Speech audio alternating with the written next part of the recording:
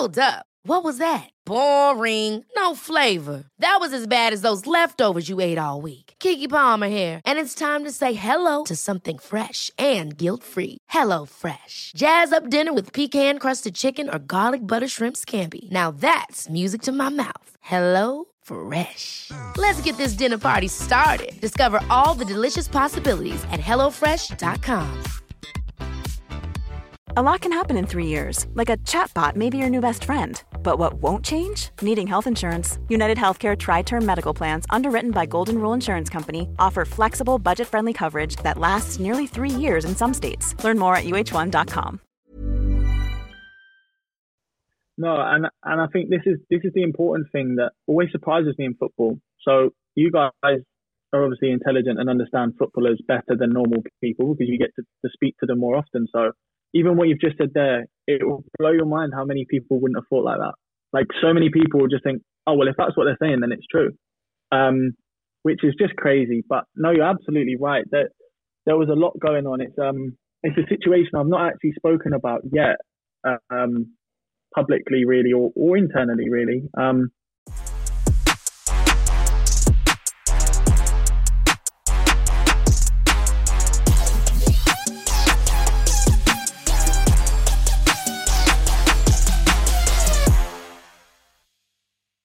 Hello listeners, and welcome back to another episode of the Beautiful Game Podcast. I'm your host Dot, and I'm joined with my right hand man Dej. What are you saying to me, brother? I'm good, bro. This episode has been a long time in coming, but obviously I think this is the perfect time to talk to our next guest because there's a lot to speak about, and he's someone that I rate very, very highly. So looking forward to this one, man. No, definitely. It's been one that's been in the works for a very long time. But before we introduce our guest, I just want to plug the socials. Follow our Twitter at podcast_TBG, our TikTok at TBGpod, and our Instagram at pod_TBG. As you know, we're trying to take the platform to the next level. We need your support. We need you guys to like the video, subscribe to the channel, and leave a comment because that helps the channel grow. And the bigger the channel gets, the more guests we can get onto the platform, like the one that we have today. So we are delighted to announce, he's smiling, we're smiling, Rangers midfielder / attacker, Todd Cantwell to the platform. Welcome. Thank you, guys. Thank you. That was a good welcome. I'm happy with that. No worries, my bro. How you doing? Yeah, man, I'm good. Obviously, injured at the moment, which is difficult, but it's all part and parcel. And feeling good. Yeah, we're gonna go through your career, then obviously we're gonna work our way back to this current moment. And so, first of all, man, how are you feeling? Yeah, no, I'm feeling okay. I had a bit of a technical injury, unfortunately against Celtic about 4 or 5 weeks ago now. I've been struggling a little bit with it. But I'm on the right tracks now, so hopefully it won't be too long before I can get back out there and start enjoying myself again. Nah, man, that's great to hear, bro. So let's probably take things back to the beginning. How did your journey start in the beautiful game? Yeah, my journey started. I started playing football when I was around 4 years old. I had an older brother who's 4 years older than me, so I was out in the back garden with him, trying to get the ball off him. Obviously, he was quite a bit bigger, so sort of started very innocently, and then honestly, sounds very cliche, but I fell in love with football from that age. I remember being 5 years old playing in under-8 tournaments, which wasn't supposed to be allowed to happen, but obviously, luckily, people let me in. And then the academy were onto me, Norwich Academy, that is, were onto me from like 9 years old, really. My brother was actually in the Norwich Academy at the time. And my family, my mum, dad, were quite keen on me staying local football, enjoying myself. The time will come when, it's the right thing to take you in. I joined when I was under 11. So since then, I was a Norwich Academy player. So growing up, I know Norwich was sort of like your local team because you grew up in like Durham. Were you like a Norwich City supporter? Yeah. Do you know what? No, I wasn't. I can't lie to you guys. I obviously always followed Norwich. My mum was from Norfolk, so some side of my family were obviously Norwich admirers. But my family's deep-rooted Arsenal, you know. Okay, if that offends anyone, I'm sorry. But it's Arsenal. So yeah, no, it was always a mix between Norwich and Arsenal, really. Okay. So obviously, like everyone has that moment when they realize, listen, I'm doing stuff, like I've got a potential future in the game. So when did that moment actually like trigger for you? Yeah, that's a good question. You know, I would say the moment for me where I realised that maybe what I had was going to take me to a place was obviously at Norwich we had a good academy, so we always were lucky enough to play against, you know, the top teams, you know, Tottenham's, Arsenal's, Man United. So I remember we played Tottenham at home at the training ground. I remember we beat them quite convincingly. You know, it's like under 12s or something like that, you know, so it's obviously it's not what I would call proper football. I don't think it was 11-a-side, but I remember just scoring like 7 or 8 goals. Wow. And obviously that's still quite ridiculous even at that age. And I remember dribbling past the goalie, getting on my knees and tapping him with my head. And I got subbed off straight away, right? So the academy manager at the time calls me over and says, "Listen, you like quite like openly to like everyone, you can't do that. It's disrespectful. I hate this. Don't do that. Bloody blah." Kept me off the pitch. I sort of left it. I felt almost a little bit like I shouldn't have done it in myself. Do you know what I mean? But at the time, I was just enjoying myself. And then my manager came over with the academy manager after and said, "We absolutely loved it, but we had to seem like we were being respectful to the other team because it is deemed as disrespectful." But the bit behind it was my coach at the time had said that I don't header the ball enough. So obviously I had the opportunity when I got around and I thought, right, that's a headed goal. No, that's a funny story. So like, when was the ages where you started thinking, you know what, I'm getting close to my dream, first team is actually a realistic possibility? Do you know what? I'll be honest with you. Yeah, I don't think I really hit that until I was in the under 18s. I was really quite small. I had quite a late and sudden development in terms of height, physicality, and I hit a bit of a ugly duckling, dangly stage when I was about 15, where my body just didn't feel in sync with kind of the way I'd always played. I was always a small kind of technical, you know, you could foul him, but you're not getting the ball off him. Do you know what I mean? It was always that player. And I turned into someone that stretched out a little bit and was a little bit, I'd say baggy with my touches. Like my first touch would probably be my best thing, I would say, was my first touch. And I lost that a little bit. I looked like I couldn't move properly. And I lost touch with it a little bit, you know. There was a bit at 16, 17 where I thought, you know what, I might not make this next jump, because I was always respected very highly around the academies. Arsenal had inquired about me when I was younger. Obviously, at the time when I was in the academy, Stoke were after. We played in an international tournament and Villarreal had rang the club. So I was always well respected in my age group around the country. But it stopped a little bit and I was a little bit concerned, I'll be honest. But, you know, when I hit under 18s football at 17, I think that's when I really kicked on again. I was playing under 23s football at 17, training with the first team. And I thought, yeah, you know what, I think I'm gonna bridge it, because there's this thing when you first train with a first team, it's weird because obviously now I'm a first team player, I see it, but you instantly have respect for that player or you don't, a young guy. Do you either think, he's got a bit or he hasn't? Do you know what I mean? Yeah. And I think the reaction I had from quite a lot of senior boys was, he's got a bit. So I think that was when I knew. I just want to just scroll back. Obviously, you said that whilst you're at Norwich, you know, quite a few clubs are interested in you. And one that sprung to my mind was Arsenal. So, like, in terms of, like, that interest, was it, like, concrete? Did they say, listen, we want to take you from Norwich, we want to bring you to London? Like, how was that sort of conversation with Arsenal? Was there any conversation with Arsenal? Yeah, so it was we had just started to do really well in the Youth Cup. And obviously Norwich have quite a good history in the Youth Cup. So I think they always draw a little bit of attention with that. And like I say, obviously I played against Arsenal multiple times as a young boy. And, you know, I always enjoyed it a little bit more than everyone else, or tried a little bit more, because obviously it was the team that I loved. So, yeah, no, like I say, I was training with the 18s, playing with the 18s, playing with the 23s, training with the first team. We started the cup run.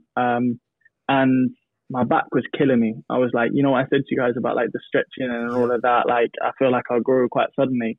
Basically, the load was too much. So I pulled myself out. The physios pulled me out, and I had a stress fracture in my back at 17. I had 70% completion on my right side and 50% on my left side. And I actually was sidelined for 9 months. Wow. And it was after I was sidelined for 9 months. Like, as the injury happened, they were coming to watch your next game. They've spoken to the club. They've spoken to the academy manager. My agent knew about it, but didn't want to tell me because we then had the quarterfinal of the FA Youth Cup. So it was like, I knew about it after, and then they said, we'll see how he is when he's back. And it killed me, man. Absolutely killed me. So even talking about that, like, speak to us about injuries, because I think that's a big part of being an athlete. Sort of like mentally, it can be tough. Like, you're being restricted from doing your trade. And obviously, like, you're watching your teammates training, playing games. So it can feel like everyone's progressing and your career's like kind of stalling. So like, when you're going through that process, like, how is it? Yeah, it is, honestly. I mean, I won't be the first footballer and I won't be the last to say it's so difficult mentally, because you can't really explain how it feels unless you've been a footballer yourself, because exactly what you said, really. You see how you feel like people are progressing around you. And in some situations, people are not progressing around you and the team's not doing well. And that hurts, more senior way, that hurts more. Obviously, as an academy player, it just feels like time that you're missing out on getting better, if I'm being honest. And when I look back at that spell, because I actually had that spell out with my back and then had a reoccurrence with it as well. So I missed a good, at least a year worth of development at that age, which is kind of really important. And I think when I look now at sort of like the young lads that come through into a first team and you think, wow, he's 17, 18. I do have that feeling of, could that have been me if I didn't have that? Yeah. But at the same time, everything happens for a reason. And, Everyone's I got feel their like own maybe journey I had as well. that injury. Yeah. So yeah. 100%. And, maybe I had that injury so I didn't have a worse one. I think that's the only way you can really look at it. 100%. So obviously you come back from that injury. Obviously you said you're training with the first team. You make your first team debut. How was that moment? Yeah, it was amazing. It was at Stamford Bridge, my first team debut in the FA Cup. We were losing 1-0 and the gaffer gave me the nod with about 10 minutes to go. I'd been training with the first team. I'd been close to coming on in the league. I came on and luckily we scored in the last minute. It went to extra time, so I got some more time out there. But it was an amazing feeling. It was an amazing feeling. That Chelsea team we were playing against, Hazard, Pedro, David Luiz, Willian, Cantwell, proper prime Chelsea. It was a good Chelsea team. So it just honestly felt so surreal, so surreal. But as soon as I got that taste, I was like, nah, this is it. Like, I've made it. Do you know what I mean? Yeah, so like, how does your life change after making that debut? Does things change? Because normally we see sort of stars come from nowhere, then they talk about, the pressures that come with that. Did you feel that initial pressure, or was it just back to, I don't know, training with the first team then? How was it?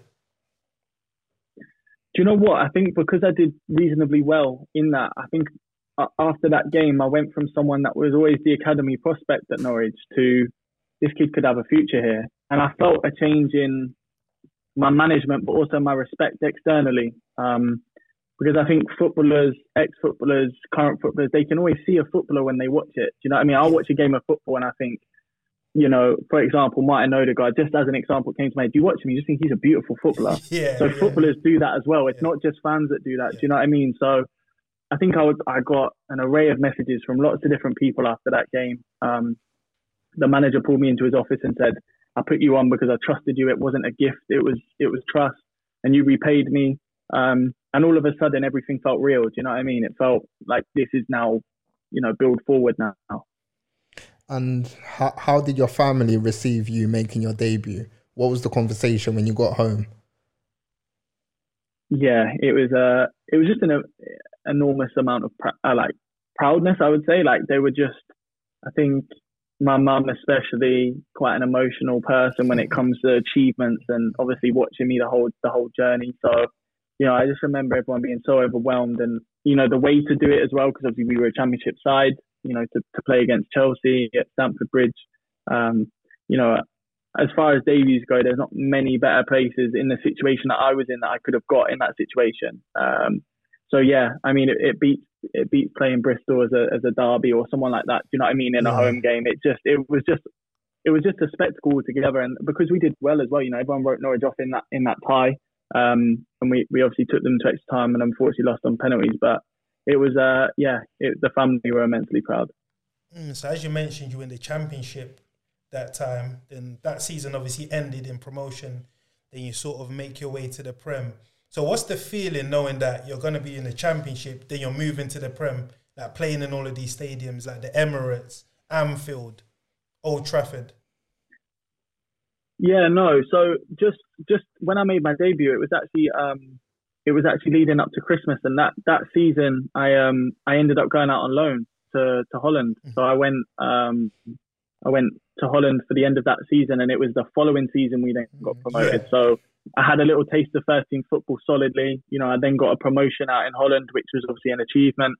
And then we came back for that season, and like you say, you know, we were quite comfortable in that Championship season. It felt, you know, for me, like I was very much on the verge of being that player that would play every week. And then, like you say, we hit the Premier League, and you know, I think I played 38 games that season. Yeah. So it was like, you know, I went from almost a bit of a fringy talent, you know, oh, he looks good, you know, and then it was all of a sudden this is his spot. So yeah, like you say, you know, weighing up the opportunity. I was on holiday at the time when they said your first game of season is Liverpool away, and they had just won the Champions League, and it was like, right, this is it. And I actually said to myself, I said to my family as well, I was like, look, I'm going to not think about this game in any way other than it's just a game of football.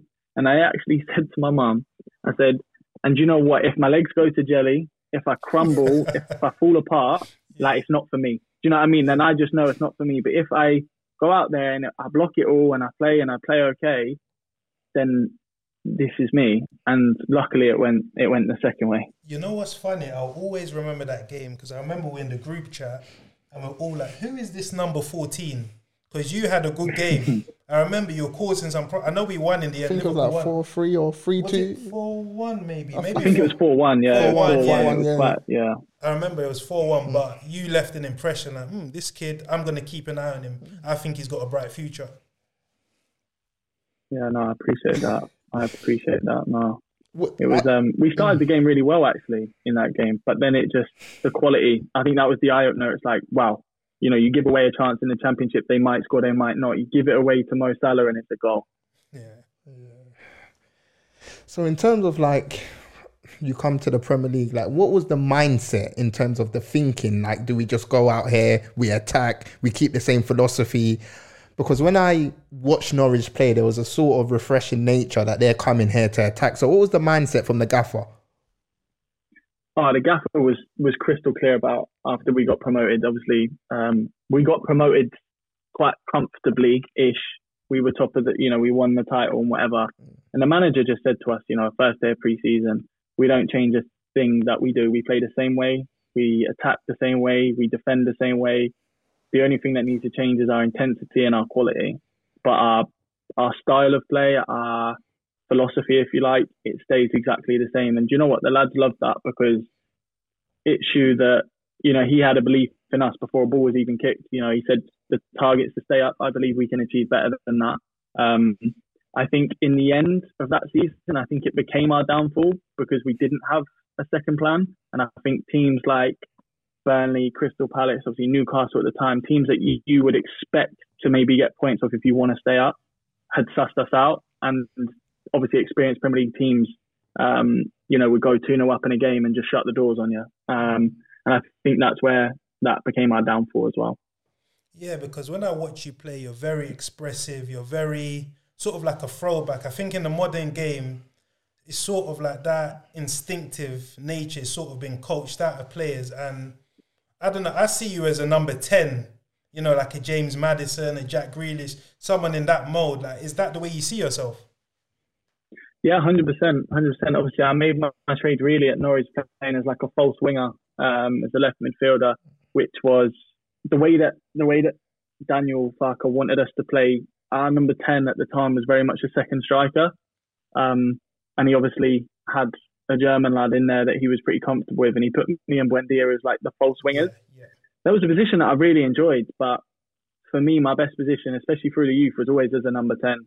I just feel like it's the closest I can be to the goal, and still be able to have that tendency to drop a little bit and make sure you're ticking. And I think that is a position that died for a little period of my career so far, and I think it's now starting to come back. So, I'm hoping that can be my position for the rest of my career for sure.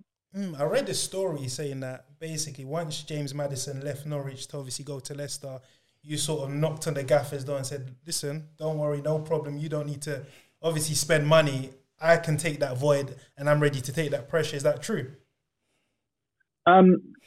It's manipulated a little bit because I didn't knock on the gaffer's door. The gaffer actually pulled me and sort of said something very similar, which was, I'm not going to go and buy someone like you. I'm going to give you a chance.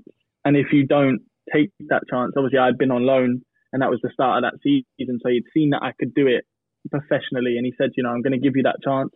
And obviously Norwich at the time were doing a good job of bringing young lads through. So it was like, you're the next one that's coming through. I'm going to give you a chance. So it wasn't as confident as maybe that the first message sounds, but I kind of like that, me just knocking on the head. Come on. The media always have to hype up the story. But moving on, I just want to quickly talk about, probably the highlight of your Premier League season that season, and it was beating the champions, Man City, 3-2, and you had a sensational performance. So how was that moment? How did that feel? All the hard work in the Premier League, taking it by storm, beating the champions. How was that moment? Yeah, it was incredible. It's something I'll probably have forever because I've never heard. Carrow Road's probably not got the biggest reputation for an atmosphere, but honestly, the atmosphere that day was immense. They reacted to what they saw on the pitch, and we had a few injuries at the time. I think we had a bit of a patched up team ourselves, and it was like you're playing against the champions. It's going to be a cricket score. And honestly, the way we played was just no fear whatsoever. We played exactly like I said to you, like the manager wanted us to. We played out from the back. We played, and I don't think City were expecting that. They thought we would change our style. And obviously you have one of those days, 9 times out of 10, you lose that game. Like that's just a fact, just through the pure quality that they have. But we were the one time, and you know what, honestly, every single player put in such a good performance that day that I genuinely believe that if you watched that game, you'd have said they deserved it. No, definitely. That was one of the highlights of the season, as Dot said. But obviously that season ended in culmination in relegation. And I think you lost maybe like 10 games in a row. Like how difficult is it like going game to game to game, with that lack of confidence, knowing that you might get beat here? Is it a mindset or what is it? Yeah, you know what? It was after the COVID break and we started back up, and you're right, we lost our last 10 games, and for me, that was the bit that really I couldn't comprehend, because it felt like after the COVID sort of outbreak and that the season started up again, if you like, for us, it was like there was a mentality difference in the changing room, and I didn't like it. It's something that I 100% sensed, and I think a few of the other younger lads sort of sensed that some of the older boys had maybe lost heart here and maybe thought this is a big ask. But actually, at the point, I think we were only, obviously don't quote me, but I think it was in like 3 or 4 points from safety, and there was 10 games to play. So like in the Premier League, do you know what I mean? That doesn't mean anything. Anything can happen. But yeah, we went on to lose the 10 games and that finished rock bottom. And, I just such a sinking feeling, because the fans, you look at Carrow Road, say the game we beat Man City, and then the last game of the season when there's no one there and we've just been, I think, pumped 5-0 by West Ham at home. And, it was like, it then didn't feel like we got relegated. It felt like we got kicked out. Do you know what I mean? It was different. You can get relegated and sort of be like, fucking hell, like, maybe we didn't get the right players or, injuries, whatever. But when it's 10 games in a row and it's 5-0 at home, and it's, it's just at that point you just think, we really weren't nowhere near it. And there was definitely a mentality change. You mentioned that you saw, I don't know, maybe some of the senior players. Obviously, you're a younger player at the time. So what kind of things are you seeing in the dressing room that sort of constitute to almost like giving up or going down with a whimper, Yeah, no, obviously I'm not on it. I'm not going to name names, but I remember one game before a game at home. It was a game that we definitely, on paper should try and get some points. And one of the senior lads was sat on his phone watching this video of absolute nonsense, like 10 minutes before we went out. And I remember walking past, when he was getting treatment, thinking, okay, if this is him doing that now, 10 minutes before a game, what chance we got? And ironically, he was horrific that game. And I remember thinking to myself, like, of course you're going to, like, you're not in the mindset. There's no fans in the stadium. You're not feeling the same way. And listen, you don't know what's going on in people's lives individually. It's not something in the changing room talk about, how do you feel for the game at the weekend? You don't really do that. You just expect everyone to be up for it. But obviously we had a group of young lads, me, Max, Ben and Jamal, that were all so hungry. Do you know what I mean? And playing in this was like, this is amazing. This is still a big opportunity. And yeah, it felt different with no fans. But for me, I remember noticing a mentality change in quite a few lads. And I think that's where we lost it.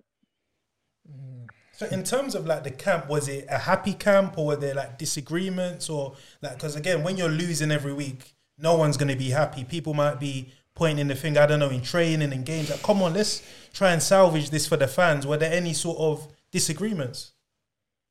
Yeah, there was quite a few. Like I say, I think they've become a mini divide between sort of the young and hungry and the more senior and kind of acceptant to what was happening.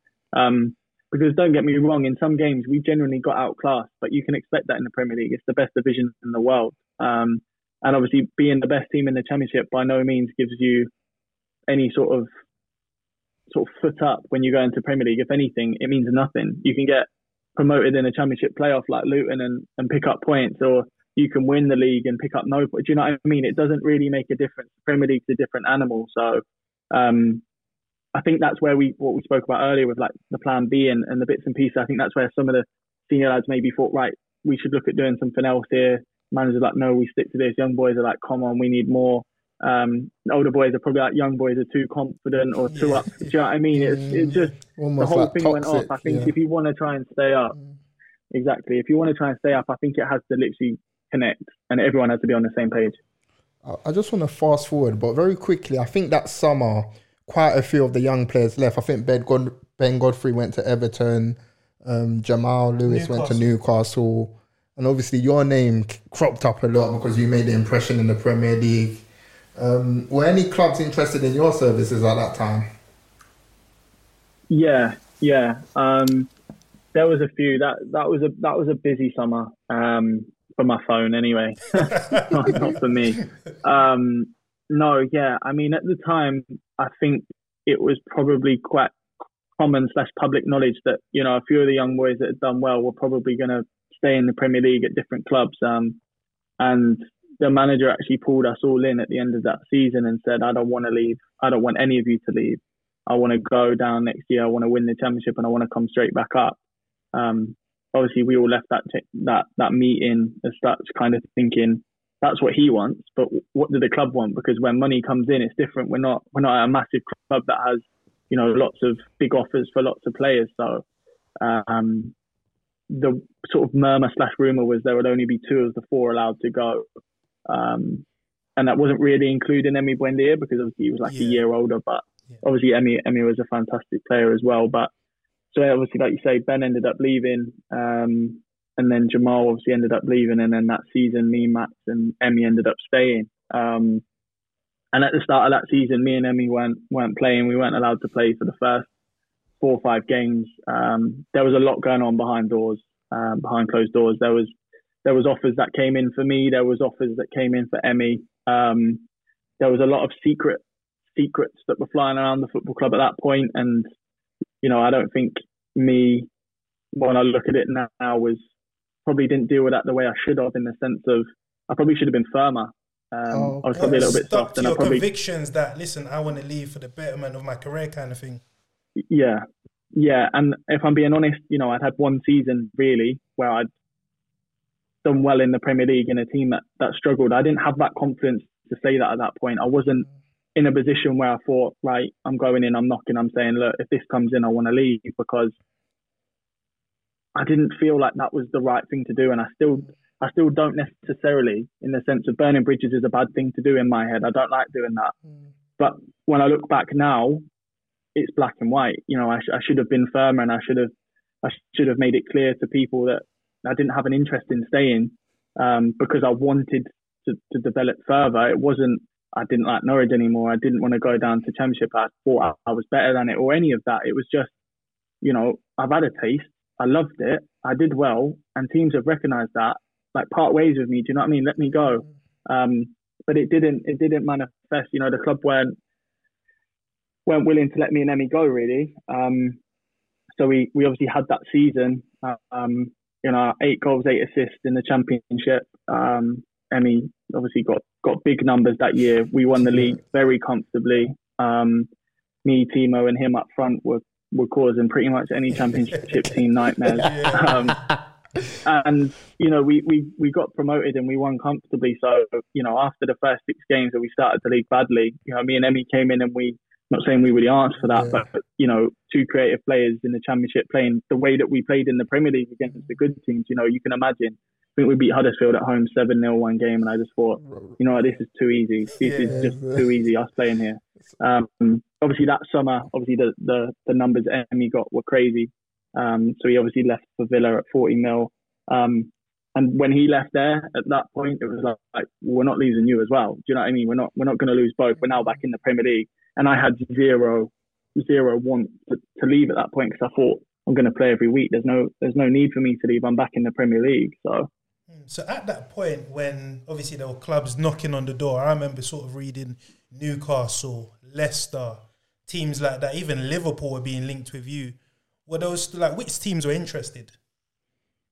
Yeah, I mean, it's something I've never really spoken about, because I have a mild bit of embarrassment towards it, because, like you say, everything was so public and there was so much interest sort of on the papers, on the news and bits like that. It's like, sometimes I would, because I said to my agent when I first signed with my agent, I said to him that I didn't want to hear rumours. I only want to hear if someone's genuinely interested in my services, because obviously, let's be honest, I could create a rumour and it could probably gather traction because I know the right people, and you could just make it up. So, like I said, my phone was busy that summer, and there was a lot of genuine interest, and there was a lot of potential offers, and there was genuine offers, and then there was there was bits that sometimes in football you need someone to leave a club, especially after COVID, to get someone else in, because teams were worried about when fans were going to be back. And there was a big team in Germany which was immensely close. I was waiting on that, and that didn't manifest. And I'd spoken to them directly. I'd spoken to the sporting director, and I thought, was that Dortmund? This is a career changing. No, it was Munich. Oh, Bayern Munich. Wow. Yeah. So they had conversations with the club. Yeah. They had made contact with the club. They had made obviously contact with my agent at the time, and I had conversations with them, and it felt almost too good to be true. One good season in the Premier League, and I thought, wow, it's crazy. But then obviously I had that sort of a week before the window shut kind of disappear in front of my eyes, which was tough. And then I had other offers late, and that's, like I say, when the manager and the door slammed at that point, that was when it's like, right, the Championship's here, let's go and attack it, and let's go and prove people what I can do. Yeah, so Todd, how is that mentally? Like, again, you're a young player, living your dream, all the attention, all the newspaper articles, all the formal offers. Like, what does that do to you? Because for a lot of people, that's like overwhelming. Like, wow, this team wants me, that team wants me. It must be sort of difficult to comprehend. Yeah, immensely. I remember, sat at home one night after that season, and I thought to myself, I love Norwich. I'm from Norwich. I love that football club. And very quickly, I was always aware that it could very quickly be spun because of interest, because of the character, because of the long blonde hair. You know what I mean? The narrative can always be spun because I love the club, but if you're getting offers and he's not starting the first 5 games of the Championship, why is he not starting? People start going, oh, his head's there, his head's this. There's a lot of things that happen at football clubs that you just can't ever imagine happening, and you think, you're sat there, you're speechless, as in you come out and say something now, you're screwed because you're under contract. You come out and say something after, you're screwed because you don't know when you're going to bump into that person again. Managers get sacked all the time, so you come out and say something, and sporting directors, and it will come back and it will bite you. So you're always advised against it, but you do sit there a bit helpless, and you are a bit overwhelmed because like I say, a young lad from Norwich, had one season sort of living his dream, and at that point, that season was just living my dream. That was all it was about. It wasn't about anything else. And then to be having these phone calls, to be sat on Zoom calls, and you're thinking, wow, like, is this what football now turns into? Is this it? Do you know what I mean? So it is really hard because your family can't advise you because they've never been there either, and you're relying so heavily on agents, and, let's be honest, agents earn money from transfers and from moves. So are they always trying to advise you the best way? Are they trying to get you to the right club for you as a player? Or are they trying to get money? And you just literally have to go, right, I'm all in on the agent. You just have to back him because the family and that, you haven't been there before. Do you know what I mean? Because I remember during that COVID period, we had Stuart Webber on the platform. And we sort of had like a pub debate. I'm not sure if you saw it. Obviously, I was saying that, listen, Todd, I rate him in a similar sort of category to Jack Grealish at that time. And he was sort of saying that Jack Grealish is worth like 70 million. I was like, Todd's worth 40 million sort of thing. Don't you remember that? We had I'm not sure if you saw it, but were these the people you were like communicating with when you were trying to get the move? Yeah. I mean, if I'm being completely honest, me and Stuart never had a relationship. So that's probably quite weird to some people because he was sporting director of a club I was at for 3-4 years, while he was there. For whatever reason, just didn't have a relationship. Is that because you didn't click, or you just never really crossed paths, or why was that? Because that's pretty strange to hear. It's a weird one, I'll be honest. It's a weird one. It's one that, being in football now at the age of 25, I look around and I think that weren't normal. That was not normal because my relationship was solely with the manager at Norwich. So Daniel Farker was the one that saw me train and was like, right, why is he not on our first team? And it was kind of, that was that from then. So our relationship always grew, and, he gave me my debut, he gave loads of games. So I obviously grew a very good relationship, and whether that's where Stuart felt like he didn't need to have a relationship with me because I was so close with Daniel. But he certainly had relationships with other players. So it was always a weird one for me, I must be honest. Talk to us about the years after that first transfer window, because I remember at the time, every single window you were getting linked. Todd is leaving this window. January, Todd's leaving again. And I think maybe it was 2022. I think it was on a match day. I think you were in the Championship. There was a match day, and there was interest about Leeds, making an offer to bring you to the club. So was that concrete? How close did that get? Because you were left out of the match day squad on that day. Yeah, no, it was close and it was concrete, and that was something that I won't go into the details of because there's a lot of people that still work within these clubs, and like I said to you before, you never know when your paths are going to cross. But for whatever reason, obviously I know the reasons, but for whatever reason they didn't come to an agreement, and that wasn't to do with me, that was to do with the club. So obviously, from my perspective, I don't want to speak on behalf of a club that I don't play for anymore, or of a club that I never actually signed for. So the conversations were real, and the interest was definitely real.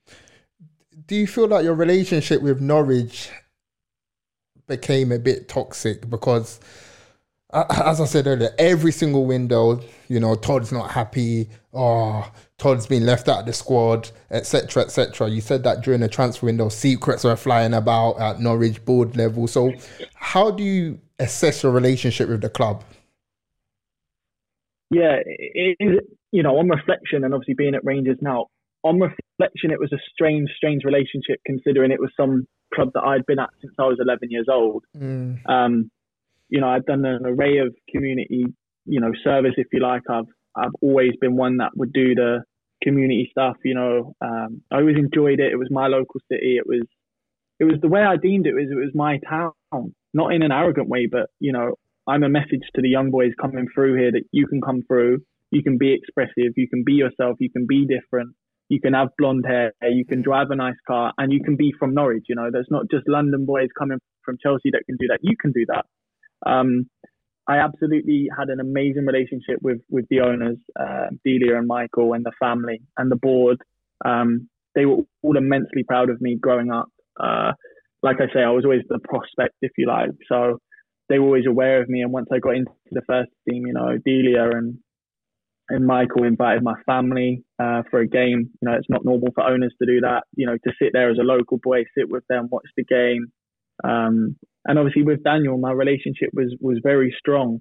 The academy, the ground staff, the chefs, I loved everyone at that football club. I had a great relationship with so many people, but there was one important person that I just didn't have a relationship with. And I think that's where as I like to say to you before, the narrative went from, you know, Todd Cantwell loves playing for Norwich. Todd Cantwell loves playing football.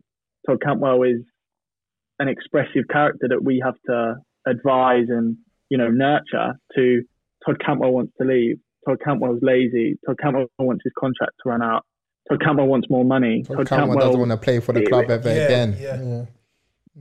Todd Cantwell wants to leave this window, so if he wants to leave, he can go. And all of these things, I can say to you now, with my hand on my chest, that I never said any of that. And I never, ever turned around to that football club and said, I want to leave today.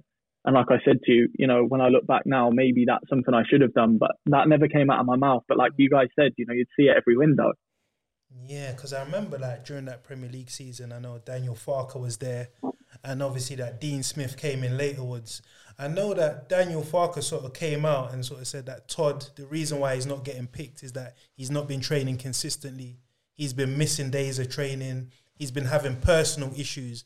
And I always think when I listen to managers, because we do this podcast and we speak to players and we get to know them, I always think something's happening here. What's going on behind the scenes? Is it a personal issue with you? Is it club politics?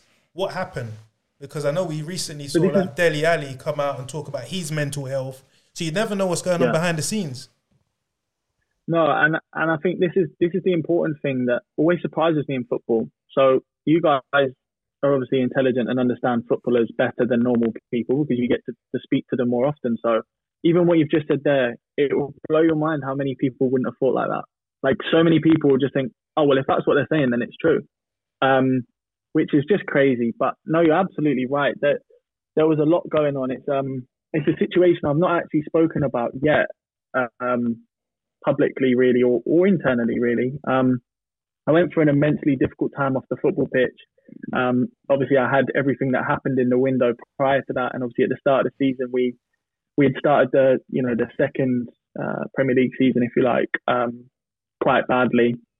We had a really tough start, again, you know, against Arsenal, City, and whatever, and played the first 4 games. You know, the manager said, "You're not leaving," and you know, I want you to be that man this year. Emmy's gone. Do you know what I mean? And I was in such a good place mentally with everything. I was like, look, I wouldn't want to leave anywhere and play anywhere else in the Premier League this season anyway. I've got a manager that loves me. I'm going to play a style I know.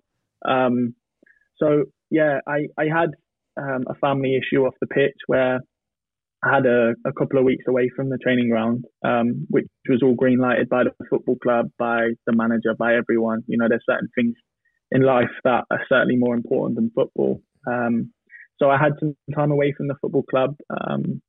I had a traumatic time, but I came back and I was ready to train. So I trained for the first couple of weeks. Obviously built up a little bit of a fitness. The manager pulled me and said, look, are you okay? You know, is everything all right? And I was like, look, I'm here now. I'm training well. We're not getting results. I want to play. I'm happy to play. I had, I think, 10 days of like solid training, and it's crazy because this is a good amount of time ago. But you know, when something hurts you or scars you, it stays 10 days. I know it was 10 days training. You know what I mean?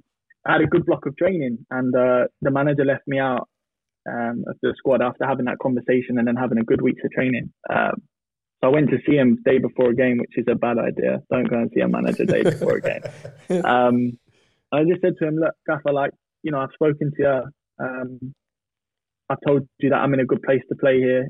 I know my training levels. I've trained well. Why am I not in the squad? And he didn't really want to speak to me, if I'm being honest, day before a game. And I kind of thought, okay. So after the game, they had lost 1-0 at home to Brighton. I got a text from the assistant manager just saying, you're in the under 23s now for the next couple of weeks because your fitness isn't right yet and you've got personal issues going on. And I was like, what? Like, firstly, we've spoken about this in the sense of, you know what's going on. It's not, I've not just made something up. And I've been training. So kind of, I was bemused. I almost thought this can't be true. Then it was backed up obviously by the sporting director. And it was the downfall of my time at Norwich from there on in, really, because I spent in the end maybe 2 to 3 months in the under 23 setup, which was after what I had achieved at Norwich was barbaric. And I felt like I had all my respect, all my sort of honor. What's the word? All honor. Honor, achievements just stripped away from me. Do you know what I mean? It was like bad egg. Like it was crazy. To the point where I wasn't allowed in the first team changing room at these times. I wasn't allowed at the same time in the first team. And I'm thinking, I've not done anything. I'm not stupid. I'd never put myself in this position in football. You don't go against the manager. You don't always say how you feel because, you offend the wrong person in football and you're in trouble. So it was a crazy narrative that got spun immensely. And like I say, your voice is just taken away from you at those times because say the wrong thing, you times it by 2. Say the right thing, you feel better, but it gets worse. Do you know what I mean? The whole situation was so immensely difficult. And then the manager got sacked, and unfortunately, my issues didn't really change. I don't think the decision to have me there was all the manager. I think it came from somewhere else as well. And ultimately, my time at Norwich sort of fizzled into a bad place, really, if I'm being honest. Dean Smith came in and it wasn't the manager that was going to get the best out of me in the way that Daniel played to the way that he played. So I went to Bournemouth, started really well, started bright, did some really good bits. Got COVID down at Bournemouth in a really bad time. An injury that I'd had for a little while, which I'd ignored because I was out and I was playing again. I was happy. It came at the worst time, and it was at the time at the end of the season when they needed me. And I had an 11 million release clause when I went to Bournemouth, which was with a year left, and I'd not played for a full season. It then started to look like, well, they said to me when I first signed there that they wouldn't activate that; they would negotiate after. And then obviously Scott Parker left literally 2, 3, 4 games into that Premier League season, and I don't think that he wanted to spend loads of money on players at that point. I think he maybe knew that the Bournemouth squad wasn't going to be enough to stay up, and then obviously they got a new owner, big investments, and obviously the club's doing great now. So, because circling back to Norwich, I always remember a game, I'll never forget it, at home to Aston Villa. I know you started it, then you got subbed off. Then I know you sort of went down the tunnel. Was that a sort of culmination of all the emotions, like being with the under 23s, not being happy with the situation? Was that all it coming to a head? Oh, 100%. That was a boil-up moment for me. I went down the tunnel. I felt wrongly subbed off at the time, but maybe my performances weren't where I wanted them to be or needed to be because there was so much that was going on. And do you know what? At that moment in time, I remember walking down the tunnel and just thought, nah, this isn't it. This isn't. And like when we talk about the highs from playing in the Premier League and Championship, winning the titles and all of that, like I said to you, I felt like everything had been stripped. There was no respect for me anymore. It was like you were a new signing that they got on a free, and it didn't really matter if it worked out. Do you know what I mean? If it didn't work out, it just didn't work out. It wasn't, this lad came through the academy. He's dedicated his whole life to this football club. He's won 2 championship titles at this football club. He's done immensely well in the Premier League at this football club. This is how we're treating him. There was none of that. It was just, no, it's Todd. Todd's different. We can treat Todd like that. Todd wants to leave all the time. Todd's tired. Todd doesn't want to train. Todd this, Todd that. And you're speechless because you're still contracted at this football club. That's what people don't understand. They're like, why didn't you just say what was going on? Why didn't you say I was getting treated? And I said, I was contracted at the football club. What do you think? Like, there's all sorts of legal things that can happen when you do that. Obviously, looking back now, when you get your voice taken off you, I don't know if you ever had that. My voice got removed. And I wish it didn't. And I think if I could go back now, it wouldn't have. But it's hindsight, isn't it? You're younger then. And in terms of like from a mental standpoint, like how bad did it get for you? Like, was it one of those ones where you were thinking, you know what, I need to seek help, I need to go for therapy? Like how bad did it get from a mental standpoint? Yeah, I mean, obviously what I said to you guys, and obviously I won't go into the details, but the family trauma that happened was enough for me to be in a bad place, and enough for any normal person to be in a bad place. You know, losing a family member is not good for anyone, and everyone knows that that can be immensely difficult. There was other issues that were going on at the time, but then to be in them moments and you open up and you tell people you wouldn't normally tell, aka the football club, the people in charge, you're instantly vulnerable, right? Because you've told them something that is a vulnerability. For me, the bit that hurts me the most now in like reflection, which I didn't see at the time, was how you can open up that vulnerability and then almost get a dagger in the back as you walk off, because it was, go to the 23s, you're not mentally there right now. I was like... So that sensitive piece of information was sort of weaponized and used against you, basically. 100%. It's like, look, we're not winning games.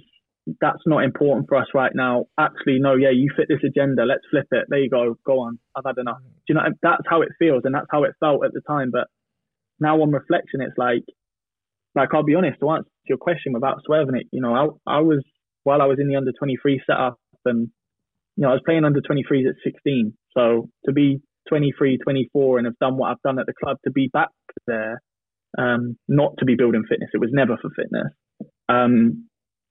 There was times at home and I'm going to quit. Just in tears, I'm going to quit. Quit football? I've got enough money. Quit football completely. I've got enough money. I'm good.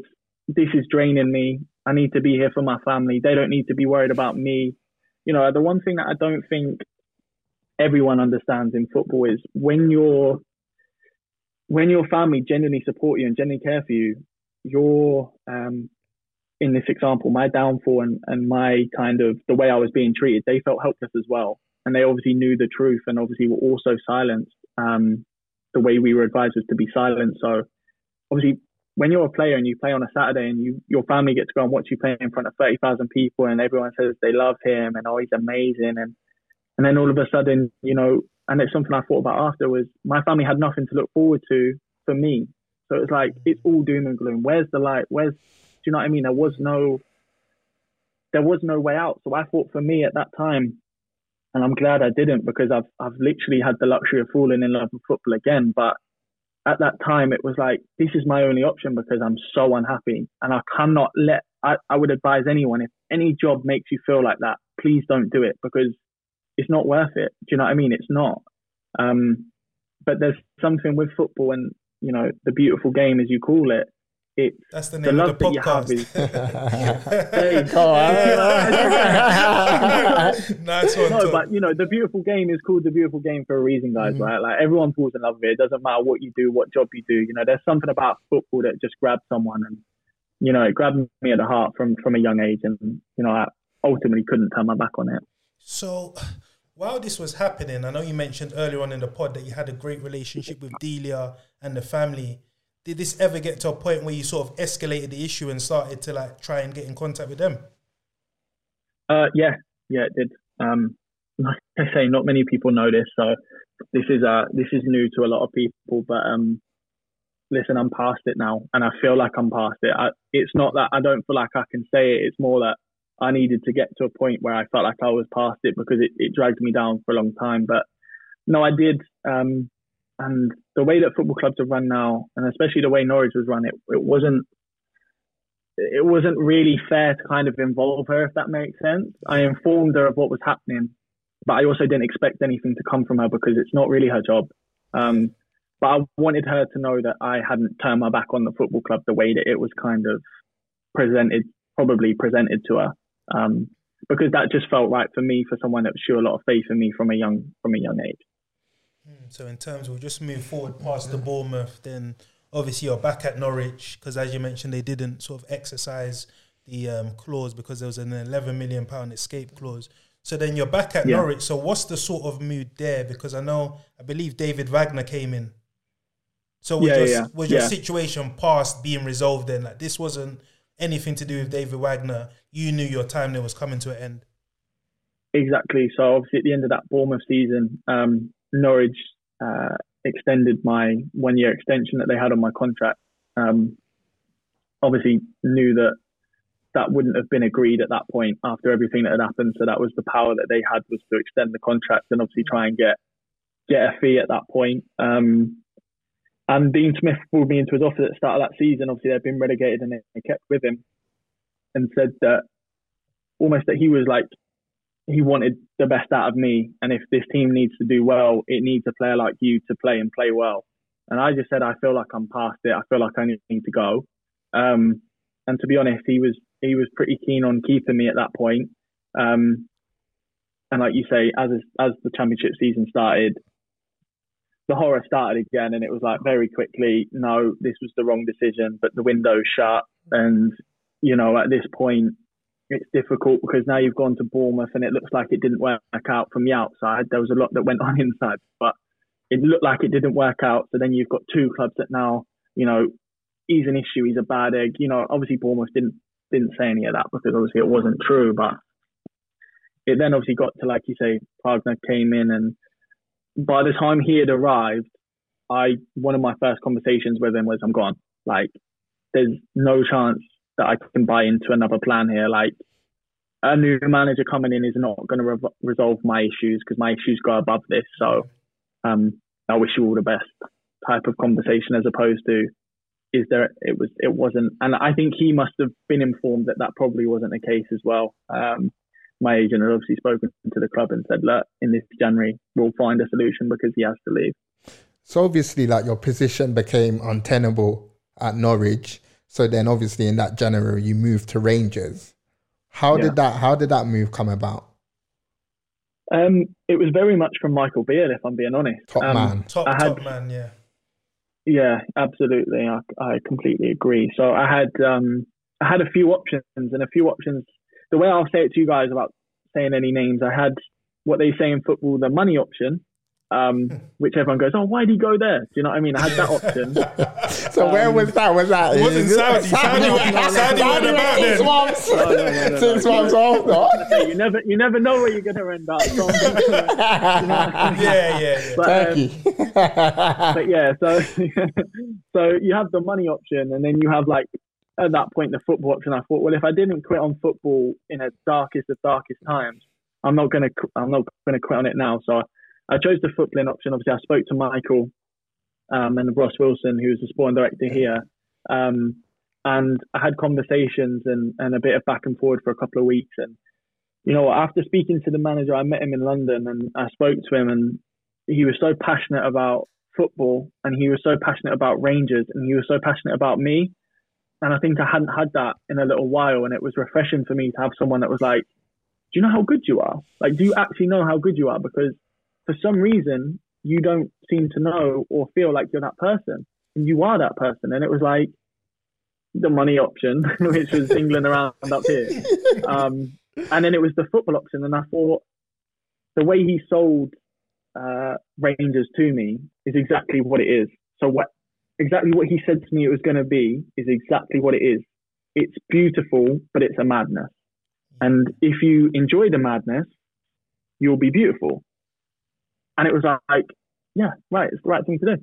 So I spoke to him and, you know, decided it was the right thing to do. And yeah, I signed about 2 weeks after the first contact. Yeah, because I know you went there, made an initial impact. You scored 6 goals from sort of like the January to the end of that season. And I was thinking that, wow, Todd has been rebirthed. He's been revitalized. You see the smile on his face. He's getting the ball. He's doing what he wants. He's playing like someone with purpose, like someone that can get to the level where everyone sort of expected you to get to. So talk to us about joining Rangers and joining that big family, because, again, no disrespect to Norwich, but in terms of history, infrastructure, I would say Rangers is one of the top 10 clubs in the UK. Oh yeah, no, and you guys will obviously be able to sense my love and respect for Norwich is immense. Yeah, you know, I grew up there, I loved it. You cannot compare them as football clubs. You know, Rangers still to this day surprises me just how big of reach it has and how big a football club it is. obviously we're in a real tough moment at the moment, and it's really difficult. Obviously, we lost our manager, and we've started the season probably the worst way you would have wanted to as a player. So it's such a difficult moment at the moment, but this football club is huge. The reach, like I say, the support, it's immensely intense. But if you enjoy it, it's amazing. Like, I honestly couldn't think of a better place for me to have gone, because I had the opportunity with a fresh start, with the fan base and with a manager at that point that really wanted me to be there and wanted me to do well. And the fans literally saw how much I wanted to be there and how much I wanted to do well. And it's like we just fell in love, like, straight away. And that sounds a bit romantic, but it's true, because, I posted at the end of last season saying I've had the luxury of falling in love with football twice. And obviously you guys now understand how close I was to removing myself from the game. That actually it's like, that now makes sense. Like, if you saw that post now, you'd probably, after speaking to me, go, wow, that's powerful, Talk to us a bit more about Mick Beale, because everyone that we've spoken to in the game has nothing but great things to say about the man, his man management, his football brain, his tactics, his philosophy. So give us a bit more of a deep dive into him as a man manager and a tactician. Yeah, no, obviously he brought me to the club, and I was very thankful for that. But you know what, he's a manager. Obviously, I've only had 4 or 5 managers, obviously England managers, 6, 7, whatever. I haven't had loads and loads, but if you go right through academy to now, I've not had a manager like him. Someone that, as a professional footballer, as an adult, treats you with the same respect he would treat a 50-year-old with, that was his best mate his whole life. He treats everyone with respect.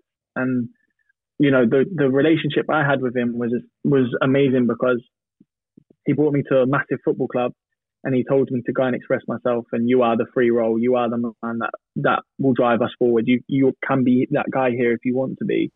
But the thing that maybe surprised me, after obviously what I've explained to you guys about, like, my past and football and how politics and everything gets involved, was how he separated that. This is a football club. You're a footballer. You do that. You're not happy? Come and speak to me. Let's talk. But not come and speak to me and I'll use it against you. It's come and speak to me and let's work out how we can get the best out of you. How's things at home? How's things with your life? How do you find living in Glasgow? Do you want to meet for a coffee? Things like that you wouldn't expect from a manager. It's like, he rang me one day, not long after pre-season, once we were back, and said, I've just had a call saying you're driving too fast in your village. And I was like, really? Because I don't drive fast. And he was like, yeah, someone rang me and said that you were driving too fast in your village. Anyway, what are you doing this afternoon? Did you want to meet for a coffee? Are you back up in Glasgow, obviously? Did you want to? And I was like, I came off the phone like smiling because I'd had a laugh. And I think, this is my manager. Yeah, like, this isn't my boy. This is my manager. Do you know what I mean? So that's a manager to me, that when he says what he says, he backs it up with his actions. Because he said to me, he will always treat me with respect if I treat him with respect. And he always said to me, you give me 100% on the pitch and I'll give you 100% off it. And, I've got no shame in saying that, the manager knew, taking me from Norwich, I'd always been at Norwich, he needed to give me days to go back at times. And he would do that, and he would come to me and say that. And do you know what, honestly, the respect you get from a player acting like that towards a manager is, I would have done anything for him. If he asked me to play right back, I'd have played right back. And the Todd Cantwell, who's the attacking player and all that, I genuinely would have done it for him, because I have that much respect for him, and I can't say I've ever felt like that about a manager. Wow. Yeah, I echo your words. Everyone we've spoken to, I think Mick is from like a Cantwell estate himself. He came onto the podcast like 2 years ago, and like obviously we keep in contact with him. Top guy. I think he gains joy in sort of getting players that are maybe written off and saying, I see something special in you. I can sort of change around your fortunes or help you to change around your fortunes. And I think him, Harry and the team, obviously, like, we saw the news recently last Sunday about what happened, but I think they're top people, and I think he's just had 1 year in management, 1 full season, a bit with QPR and with Rangers, so I know that he would definitely sort of bounce back from this. Oh, completely agree. Like, I'm not just saying this because of my relationship, because I didn't even speak to you about tactics there. I didn't even speak to you about what he's like as a football manager. That was just a person. I would be so surprised if he isn't a top manager by the end of his managerial career, because there's no way that you can be the way that he is and it not work out. Like, that's from my experience in football so far. And like you say, you know, I've obviously seen quite a bit and I've been around a lot of different characters. He and his team, like you mentioned there as well, like Harry and Neil and Damo, like they're good people. They care about you as people, but they are good coaches. They want you to get better. They don't just want to say it. They want you to get better. And I honestly believe that Mickey will have a top career in football for sure. Do you mind giving us some insight into the sort of dressing room on the 30th of September after that defeat against Aberdeen, which was obviously Mick Bill's final game for the club? How was the sort of atmosphere in the dressing room? Was it one of those ones where Mick said, guys, look, this is the end of the road, I'm going to lose my job, etc., etc.? So can you just give us some insight into that last sort of game? Yeah, no, obviously with my injury, I'd been having some treatments. I wasn't actually at the game, but obviously it goes without saying, I just spoke to the lads, and I think certain things that I said in football should stay in football out of respect for people. But from my understanding and obviously the information I will give is that, you know, you could hear a pin drop in the changing room. I think it was one of those moments where, and I don't want to speak for people, but it's one of those moments where any word is going to be received wrong. So even if you were to say, this was rubbish, do you know what I mean? Any word, someone's just going to jump on it. Do you know what I mean? Just basically silence is the best remedy for this, because anyone speaks now and someone's going to lose their mind. Yeah, no, I hate, because again, I know Rangers through the summer, heavy investment, around £10 million was spent, 9 new signings. Obviously, you were the first signing of Mick Bill's era, and I know Rangers fans, they're very knowledgeable, very passionate. They love their football, and obviously they would have had a lot to say. And I know there's a few players that they've obviously singled out for criticism, but obviously I know you can't comment on that. But I want to talk to you about how difficult or how challenging it's been to sort of mesh the whole, you know, new bunch of players together to like produce a cohesive team. Has that been challenging? Yeah, it has. And I think, you know, it's one of those things that Mickey at the time would have known was going to be challenging, because like we said, you're not just bringing them to a football club, you're bringing them to a massive football club, a massive establishment which demand wins in every game that they play in, just through the sheer size of the club. And, you know, from a lad that plays abroad in different leagues and stuff, I don't know, because I've never played there, but I can't imagine it replicating very, very similar to what it's like playing at Ibrox, because the fans, the feeling, like I said to you before, the way I see it is very, very straightforward. You either thrive in it or you don't. Like, there isn't really an in-between. Do you know what I mean? It's either you get it and you love it, and this is me, and I honestly, I cannot wait to get there, or you don't.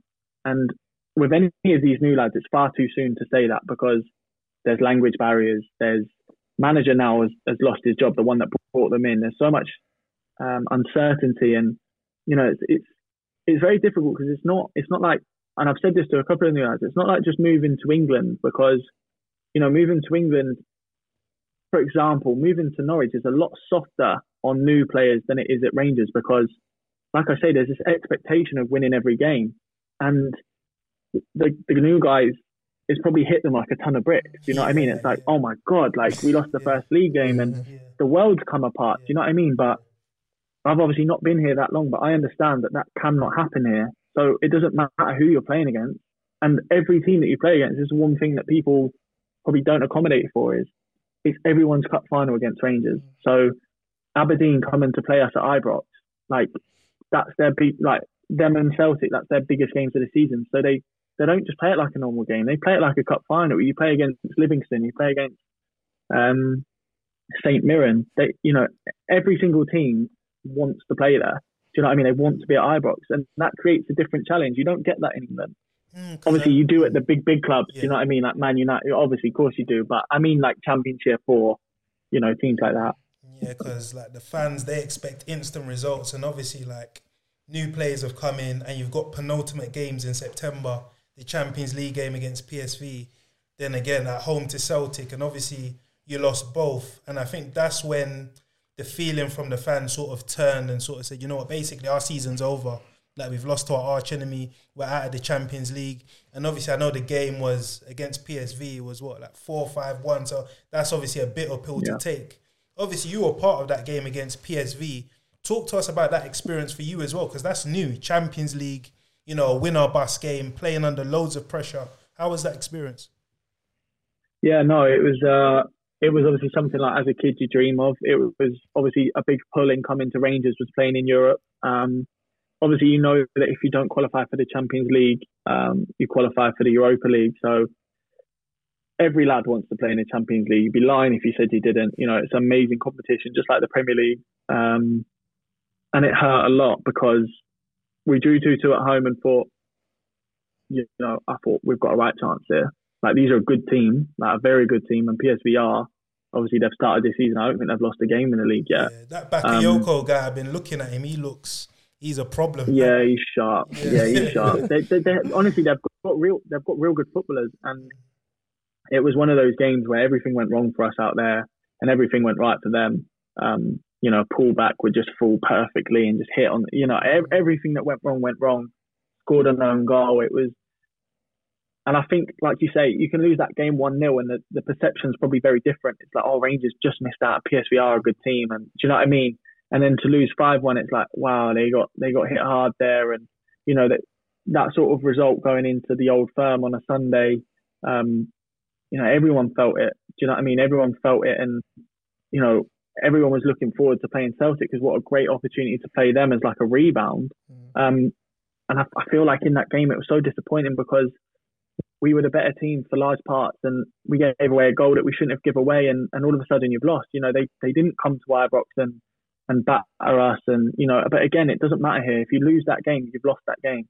You could be absolutely smashing them, hit the crossbar 6 times in a game. No one cares. You know what I mean? Yeah. You lost. So, even I remember I was watching it. I think there was a goal where Dessers nicks the ball and the player kicks Dessers and the foul was given. And obviously I know Kamar scored that. For me, obviously, I thought that was a legitimate goal. But again, those are the sorts of things that when the rain pours, it pours sort of thing, isn't it?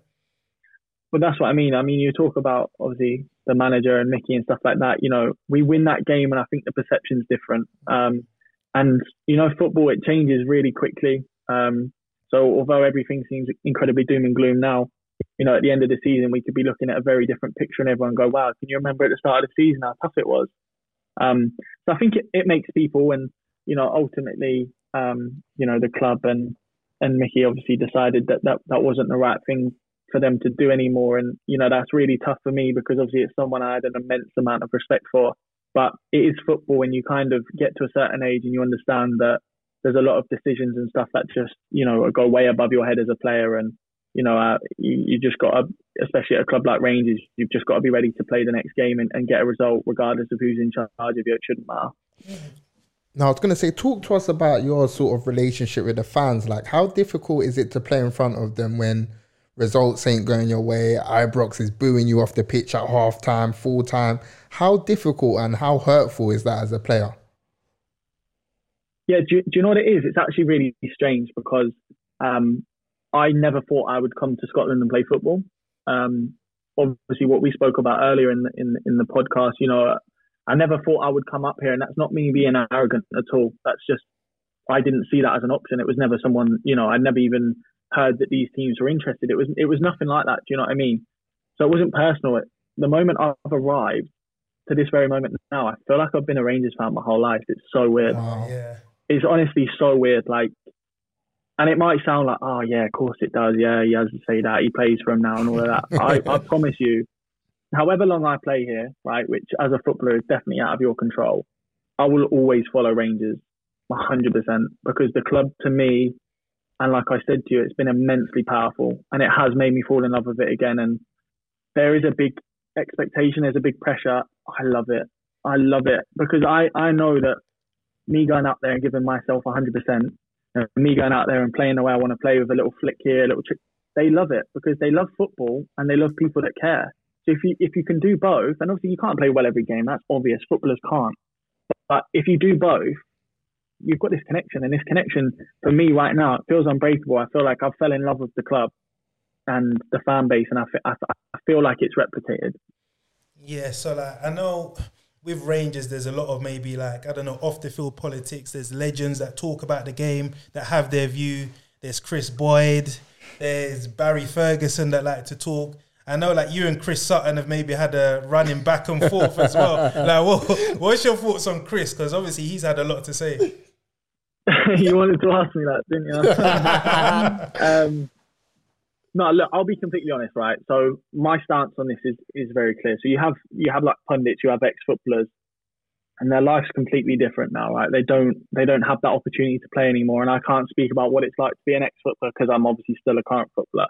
There's just one thing that I can't really understand when it comes to pundits that used to play football, which is jumping on players, or what I would call what Chris Sutton does is an attention seeker. I find that very bizarre because if you had a good career, why are you sat on Twitter hammering into a lad that you had an interview with and said you're an amazing person, amazing player, and you're back at Norwich, and think that he just forgets that? So for me, it's like, this isn't even real. What he's doing is playing up to obviously his links with Celtic, and you know he needs to stay relevant, and that's sad for me because if I'm an ex-player and I'm on Twitter tweeting a 25-year-old trying to stay relevant, for me, I'd look at myself and go, yeah, what am I doing? Do you know? But that's just me. I don't know what he sat at home doing, but for me, it's like, why are you so interested in Todd Cantwell? Why are you so interested in Rangers? Like, you played for Celtic, fantastic. Support Celtic. Do you know what I mean? Tweet about Celtic every day. You love them, that's fine. But for me, he frustrates me. And the reason I've had a couple of chomps and I've not chomped on, I don't chomp on much, is because he spoke to me at Norwich and he told me what a fantastic footballer I was. The world's at your feet, Todd. You're a great guy, Todd. You know, all of this. And then I signed for Rangers, like, yeah, I just forget everything I said before. Right, I'm going to start a feud with you on Twitter. I'm like, what? Yeah, it's playing up to the gallery. So even you mentioned, talk to us about the rivalry with Celtic, because it's one of the most sort of spoken about derbies. Like, obviously we're based in England, and even though we're hearing this in Scotland, we follow it closely. Like those Sunday morning 12 o'clock kickoffs, we always tune in and stuff like that. So talk to us about that. Yeah, it's a game where tactics and all of that go out the window, really. It's a game of just pure intensity. And I'll be honest with you, there's no lie, there's a lot of hatred there between the Rangers and the Celtic fans. There's a lot. Way more than I probably anticipated when I came up here. I knew that was a big rivalry, but I didn't know how big it was. And effectively, what it is bragging rights. So Celtic have obviously, let's not lie. I'm a Rangers player. I love Rangers. I just told you that. Celtic are a good team. There's no need for me to lie about that. They're a good team, and they're the other team up here that are feared heavily, right? So it's us two teams. And obviously over the last 6 to 8 years, they've come out on top the most, right? So ultimately, they've got the bragging rights at the moment. But the way I see it, and the way I see it now that I'm here as a player, is there is definitely a window and there is an opportunity to switch that around. And that's up to the players, and that's up to us to flip it, because obviously over the last years, it's been them and Scotland and everything like that. It's between us two, really. Do you know what I mean? It really is. So the cups, the league. So there's an opportunity, and there's always an opportunity in football. Every time you get a game, there's an opportunity. So for us, it's our responsibility and our target is to flip the bragging rights around. But in terms of the derby, I don't know how any could be bigger. Since I've been in it, I'd be surprised if I went to another football club and someone said, you've got a derby, and it's like, oh, this don't feel like a derby, because that derby is crazy, I'll be honest. So like, you've had a few games against them, maybe like 3 or 4, and I know obviously you came on top in one of them, but obviously I know the league was effectively done by that point. Yeah. So do you think, I don't know, is it purely mental? Why do you think Celtic have maintained that advantage, would you say? Yeah, I think it's really difficult to comment so early on into my Rangers career, obviously, to talk about the past, because I don't know the past and I don't know the past players. I only know obviously the group we've got now and the group they've got now. So I can't comment on the past, but it's a really difficult place to go to their place and play a game of football, because obviously right now as well, we're not allowing fans at each other's stadiums. So you're isolated there. And from what I understand and what I hear, it's very difficult for them to come to our place and play. Obviously, we beat them 3-0 last year. They can't do anything right. The fans are jeering, the fans are giving this, they're giving that. for some players, that's a lot, right? And even for someone like me who loves it, and I love the atmosphere, I love all of that, I think it's so important for football. You have a pressure, right? So you have a pressure, and as a player, sometimes you can have a good day, and sometimes you can have a bad day. Like I said earlier, you can't always control what comes off your feet. You can control your work rate, but you can't control what comes off your feet. And sometimes there's different, you might not have slept so well the night before, and no one wants to hear it. None of it matters. It's who wins, right? So ultimately, we've come out on the wrong side of that a couple of times, and we've made mistakes, and we've done things that we shouldn't have done. And like you say, we've lost. So at the moment, silence is the best treatment, because I can't sit here and say to you guys, wait until the end of the season, watch what happens, because the past would suggest that won't change, because the recent past has been them. Obviously, overall, Rangers have won the most, right? They're the most successful club in football. So what we're trying to do as players is not to talk about what we want to do, to try and action what we want to do. Because if I'm sat here and I'm sat on this, and I'll be a meme at the end of the season if I say, "Oh, we're going to do this, we're going to do that." God, can you remember when that clown spoke to them about? Do you know what I mean? So they'll be clipping it up. One thing I've learned up here, 100%. The one thing I've learned up here is be smart, because you can be ambitious, you can be excited, and I'm not going to lie to you and say I hate playing. So I don't. I look forward to it. I want to play them. It's almost in a weird way, which is difficult to do, is a compliment to them, because they are a team that you want to play against. And if you're a team you want to play against, you're a good team, right? So for me, it's like I respect them, and they might not think I do when I play them, but I respect them because you have to. I've been brought up to learn respect for everyone. You respect everyone, right? But I want to beat them badly. It's interesting, because even like when me and Dej were making the journey up to the studio, we were talking about like the situation at Rangers, and do you almost think like it's amplified because Celtic are doing so well at the moment? Like, they're in the Champions League, they've started off the league flying, whereas Rangers are like, wow, we're already X amount of points behind. Whereas if Celtic probably had a slow start, do you think Mick Bill probably will still be in the job? Do you get what I mean? Yeah, no, 100%. No, it's a massive thing, perception up here for sure. Okay. Because even ironically, like what you guys have said there, and I wouldn't necessarily expect you to, of how good the Premier League's been, but if you'd have watched Celtic's game so far, for me, I think they haven't started probably the way they would have wanted. And they beat Motherwell 2-1 really late on, and bits and pieces like that. So they've not been flying. So for us to not be doing so well is almost like a double hit for us and the fan base, because it's like they're not even beating teams 5-0, which sometimes you'd expect, and we're losing at home to Aberdeen. Do you know what I mean? So it's like a double amplifier, like you said. It's like it's all blown up. The difference is that Celtic did win 2-1. So regardless of how well they played, they won. And like I said to you before, up here, it's about the result. It's not about the performance. So, like I say, respectfully, they're winning more games than us. So they deserve to be above us. Do you know what I mean? That's just as a footballer. That's not as a fan or a player. That's just, they deserve to be above us right now.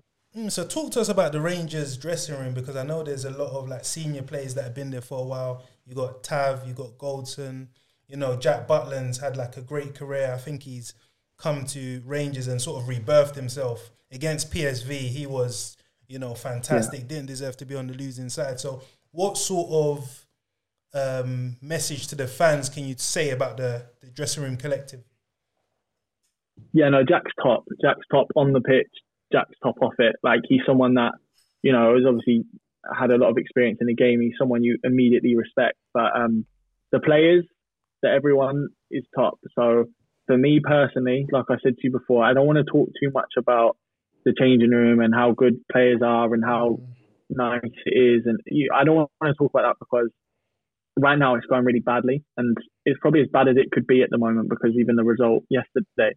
So as I speak to you now, it's very much actions, it's not words. So I think we have a team and a group that are definitely good enough to achieve top things at this football club and go down in history. Action in it is something different, but I know from myself, which is obviously the only person I can speak for, is that I will give 150% to make sure that happens this season, not next season, not the season after. The moment I'm fit again and I'm playing, I will give everything, which I think I have done prior to that. But, as a player, that's all you can really ask. And I think with the quality we've got, Jack, Tav, Connor, that should be enough. If everyone's given 100, and everyone's playing well, and we all have those good days when we need to have good days, it should be enough. But like I say, we're not up against a team that's rubbish and is just lucky to be there. They're a good team. You know what I mean? I'm not going to sit here and pretend they're not. So we will have to be good to beat them, and we'll have to be at our best to win things, just like they have to be when they play us. So it's our responsibility, really. There's 4 competitions that you're left in. You're in the semi-final of the Via Play Cup, should I say. And obviously Celtic are out of that, so that's a great opportunity. Obviously, no disrespect to the other teams, but when Rangers play against them, you're the favourites. And obviously you've got the Europa League, 7 points in the league. It's still early, so there's still a lot of football to be played. Yeah, there's loads of games. I'm not 100% sure, but I think someone said the other day there's like 30 games to be played or something like that in the league. So the league's by no means over. And like you say, the cup competitions and everything, like I said before, there's a lot to play for this season. So I don't think any fan wants to listen to this and say, oh, look, he's talking a great game. You know, he's saying this, he's saying that. They're just going to want to see action. And I think that's what they deserve. So all I can say is my message to the fan base and to any fans that want to watch this is our responsibility is to give you 100%, and our responsibility is to try and achieve everything you want us to achieve. And don't for 1 second think that we're not trying to do that. So, Todd, in terms of your fitness, obviously you've been out since obviously the Celtic game. What sort of message can you give to the fans? Because there's a lot of talk saying after the international break, you should be sort of back in the fold. Is that correct? I can see the little smirk on your face. Hey, you guys are getting a lot of insights here tonight, a lot of insights. That's how you know I like you guys. I've waited a long time, and here I am. 2 years, 3 years. But no, listen, the plan is definitely to be back after the international break. It's not been as smooth as I'd have liked, and there is a few complications, so I can't make any promises. But the plan is definitely to be back and to be fit for the Hibs game after the international break. Yeah. I'm probably pushing my luck a bit, but have you had any sort of insight into the potential new manager? Because I think rumours emanating in the last few hours is that Frank Lampard is almost like the front runner for the job. Have you heard anything about that? No, but if I had, I also would say no. Nice one, Todd. What else was I going to say? I was going to say, yeah, man. Like, what else? Yeah, let's move on. So, Todd, I think you've given a fantastic insight in regards to like life on the pitch, your journey so far. So thank you for being very transparent and open with us. So we just want to move on to a little segment about, your life outside of football. What does Todd Cantwell get up to? Todd is very much a family man. I like to spend time with my friends and my family. I've got what I would describe as probably quite a small circle, but it's an important circle. So I spend my time wisely with people that I don't regret spending it with. I like to play. I like to game. So I'm into NBA. I'm into FIFA. Yeah, I've had a little dabble in Twitch, but I need to set up properly a few technicalities at the moment. But yeah, no, I'd say I'm quite a simplistic person, to be honest. I grew up in Norwich. I didn't have loads of different cool things to do, so I found peace with going on walks. Headspace. I do quite a lot of, like I say, simplistic things. But I enjoy my time off the pitch. But ultimately, what I do off the pitch is so that I can be the best on the pitch. I don't tend to do things that are gonna affect what I do on the pitch. It's easy for me to say because I haven't lived in London. So, if I lived in London, I played for a London club. Maybe we'd be out every night. But do you know what I mean? So for me, I try and keep it. I try and keep it chill. Yeah, when I see Todd, I always think more than a footballer. You've got like brand. This creative flair. You're a brand. Like, what sort of stuff are you into in terms of like fashion, drip, music? You seem like someone that's of the culture. 100. Yeah, no, I appreciate that. No, it's obviously what we spoke about before. It's like the mold is slightly different. I don't purposely try and be different. I just like to express myself and kind of be true to me. So I'm into a lot of American rap, a lot of American artists. I love basketball. Like, basketball's just one big vibe. Like, I just think the pre-match, the way they turn up all sauced up for the games, that is crazy. I think it's unbelievable. I want to try and get that in football. Can you imagine if like people had the opportunity to see some dry drip flying around? I'll be honest, some dry drip. You see, like players in the NBA, like having chicken wings, like the band is different. They're just being themselves. Yeah. That's what I mean, but they're still top athletes and they still do 100 in the gym. Do you know what I mean? But it's like, it's the American way of thinking, isn't it? Like, let's express ourselves. Let's not be judged on what we look like. Actually, you know what? Do you? And then Jimmy Butler go and hit 35 in the night, and it's like you are him. Do you know what I mean? Whereas here, if you turned up in your own clothes and thought, oh, that's out there, and you had a bad game, they go, this guy's dry, get him out of it. Do you know what I mean? Yeah. It's just different, isn't it? It's just the culture. But no, I love my fashion as well. I love being into that. Music's a big one for me. I love music. Loads of different artists that I'm into, and you know, I think music's really powerful to like dictate your moods. Like, I feel like it can get you up for a gym session, but it can also let you chill. Do you know what I mean? You can go out to music. You can then chill in with like. It's just, I think music's so powerful. I love music, man. I think slight tangent. I just wanted to ask you about like settling in Scotland. Like, how has it been for you? Like, can you walk in the city centre? Do you get mobbed by Rangers fans all the time? No. So how is it like managing that sort of notoriety in the city centre and in Scotland? Yeah. The way I see it is you support one or the other. So you're either a Celtic fan or you're a Rangers fan. That's the way I see it at the moment. I've not bumped into someone and they go, oh, I support Motherwell. Do you know what I mean? So it's Rangers or Celtic. Yeah. And you can kind of tell with the eye contact. So you get like a sparkle in the eye, or you get like a, I hate you with your eyes. Do you know what I mean? You're like, I know who you are and I don't like you sort of look. So do they say that do they communicate with you verbally, or is it just eye contact? Yeah. They try. I haven't put myself in loads of situations to kind of be vulnerable, if that makes sense. Yeah. I think if I was to just wander through Glasgow now with a GoPro, I'd probably get some absolute immense love from the Rangers fans. When are you back? We love you, all of this. And then from the Celtic fans, it would probably be a lot of beeping out to sensitive viewers. But I haven't really opened myself up to it. I found a nice spot. You know, I've been sort of in the training ground. Obviously, I'm injured, but I've been in the training ground a lot, and I've spent a lot of time obviously at Ibrox in the training ground. And you know, when you're there and you've got your club tracksuit on, it's your responsibility to interact with the fans. And you know, honestly, I can say for our fan base anyway, like, I think the fans have been really good, really supportive, and all they really want is just the best for the club. And I think as a player, you can understand that. I usually ask players about off the pitch in terms of investments, because players are fortunate to have great careers and football does great for so many people. So do you invest in, I don't know, property, stocks, or any other things, art?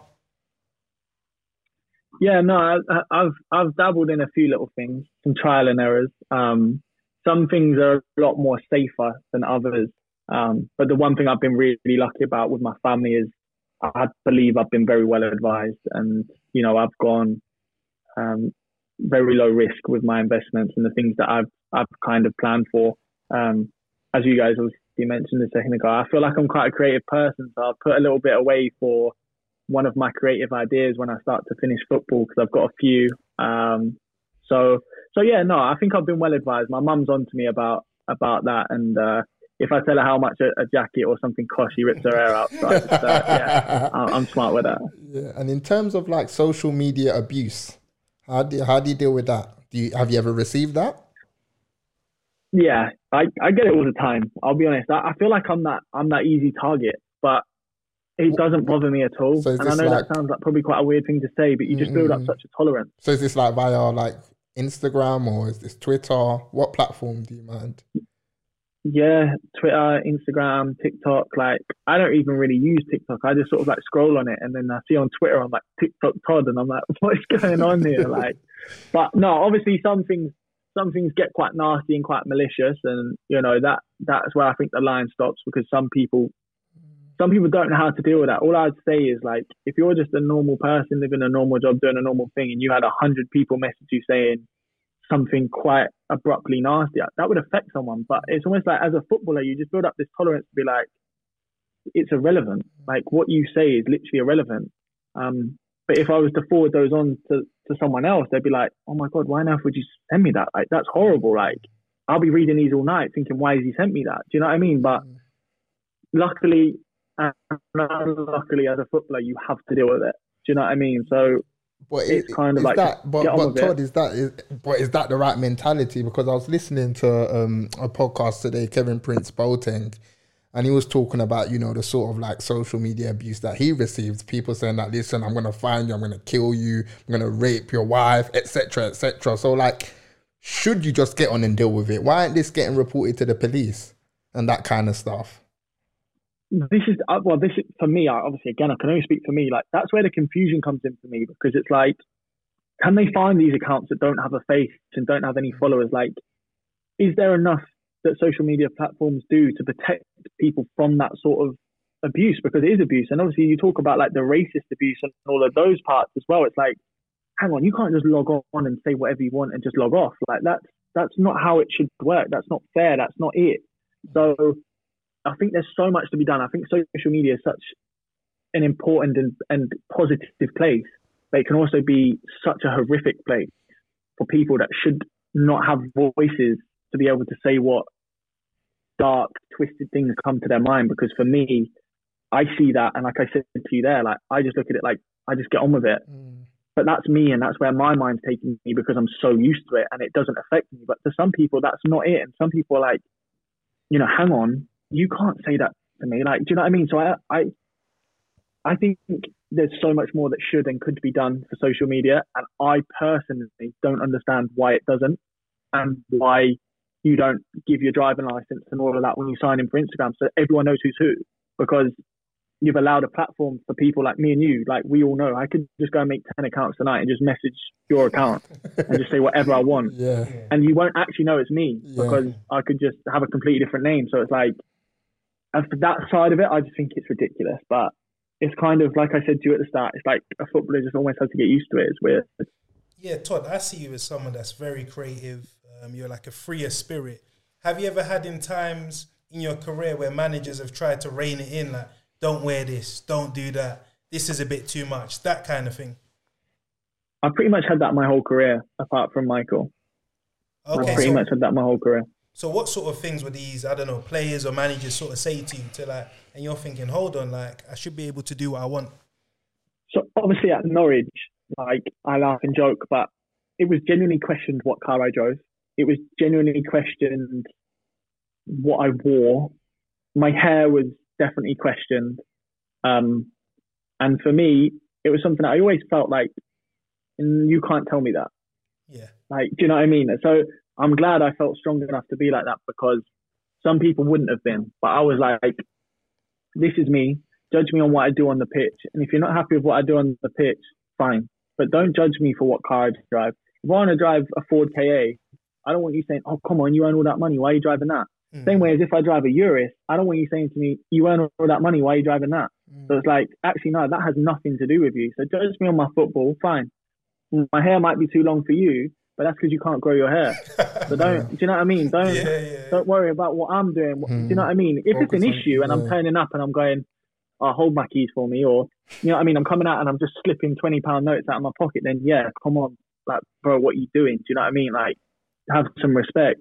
If you have earned your money and you've worked hard and you've given it everything and you dedicated your whole life to that, surely you're allowed to enjoy it. If you can't enjoy it, who can? Yeah. Do you know what I mean? If you 100%. can't, then who can? I think, Todd, final one from me is in regards to drug testing in football. I think, you know, this is something that we're trying to shine a spotlight on, because I think it's very important to give, you know, fans a sort of insight into it. And obviously today the news broke about Paul Pogba. His B sample, you know, came back positive for testosterone. So what sort of measures are there in the game in terms of drug testing? Well, has anyone spoken about this before? Because I feel like I almost shouldn't speak about it, but I don't know, is it hidden? Not like, do you know what I mean? Obviously to you guys, you're not in football, but has anyone ever, have you asked anyone else that? Yeah. We spoke to like our last guest. He was like an ex-Man United player, and he was sort of talking about how, you know, clubs randomly, the agencies will come in and test players and sort of that kind of thing. Yeah, no. So, I mean, I'll just say the truth and the facts. There shouldn't be an issue, I'm sure. So you can basically, as a footballer, you can get tested at any point. like any point. Someone could turn up at my house now. So there's lots of different ways they test you, and there's pretty much zero way you could get away with taking anything you shouldn't. However, the blurriness is that everything. So I could take a Lemsip that's made from Tesco's, right, and it could have something in it contaminated that could be banned. Yeah. So it could have something in it like I don't actually know like medicine very well, so bear with me. But like something that might boost my adrenaline or something that might boost something, and it's like I took a Lemsip, bro. Like, what do you mean? So you actually have to send what you buy medicine wise to a doctor to okay it.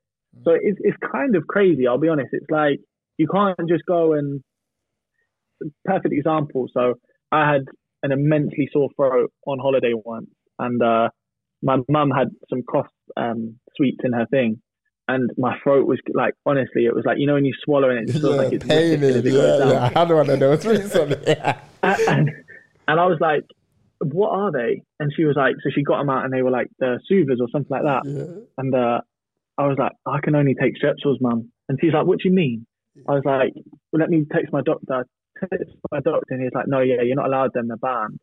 And I was like, oh my god, I was out, and I was like on holiday, and I was like, oh my god. So I had to go to the like 40-minute taxi or whatever. It was in the middle of nowhere. I had to go and get some stuff, and you know, you had to buy the specific stuff because you don't know. Obviously, they could turn up on holiday. They could turn up at your front door. You generally don't know. And I've had very spontaneous tests before, and you're like, wow, like they could literally turn up at any point. So that for me is where it feels almost a bit harsh, because like you could genuinely take something that was like, do you know what I mean? Like, don't get me wrong. I know some people be smart with that and be like, oh, I was taking that because I thought it, and they might know what it's doing. But from more of a naive point of view, from like me, like saying about a cough sweet, for example, like I'm sure there would be leniency towards that if it was like backed up with evidence and, you know, one-offs and blood tests and whatever. But it does feel like that can be a bit harsh, but it's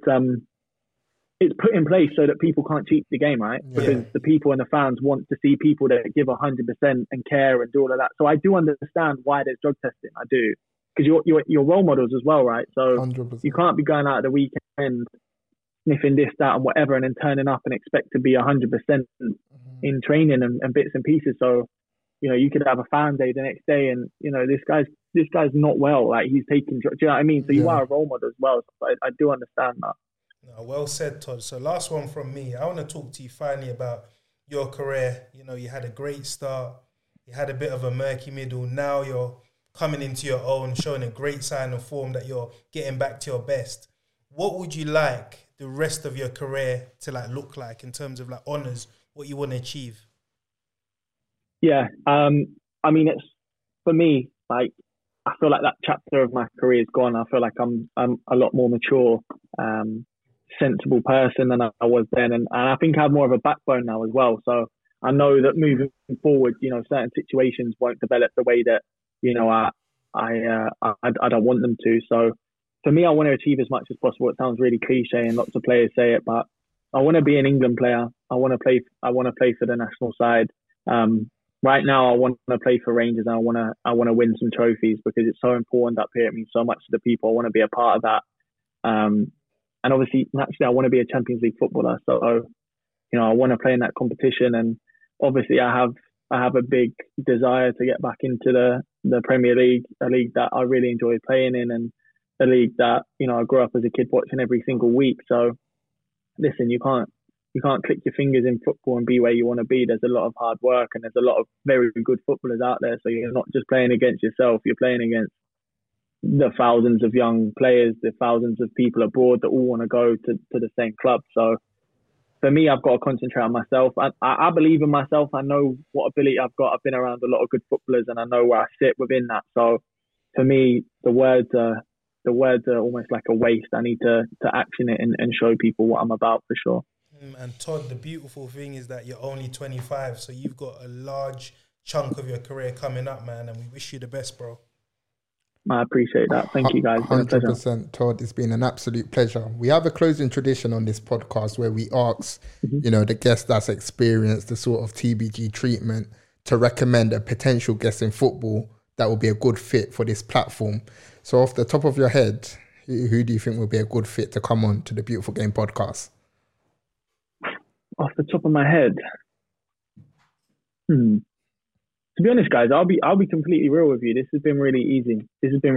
So anyone that struggles talking, or I think in football as well, you have a lot of players that don't like to talk to people. That they almost feel like it's a vulnerability to talk about their career. So I think you guys have presented a platform that makes it really comfortable. It feels like we're just having a chat. So even halfway through that, I thought, oh my God, this is on camera, this is being recorded. So watch what I'm saying. You know what I mean? But to start with, I was just like, I'm just chatting. Like, we're just chilling. I'm just talking. Like you said, obviously it'd have been a lot better to do it in person. I'm sure we would have gone out and had some good food after. But it's really easy to talk to you guys, and I've actually really enjoyed it. It's like I say, it's the first time I've said quite a few things, and I wouldn't have said that if I didn't feel comfortable speaking to you guys. And I made you guys wait long enough. So I love for that, Todd, man. It's been we're trying to create a safe place for professionals in the game to feel comfortable to speak honestly and candidly about their careers. So we appreciate you, bro.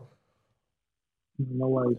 I've really enjoyed it. Thank you. Yeah, we're definitely going to stay in contact. So yeah, I think that's... Don't worry, we'll pick off the guest with you off air. So we're going to leave it there. That's another episode of the Beautiful Game podcast. Until next time, over and out. Peace.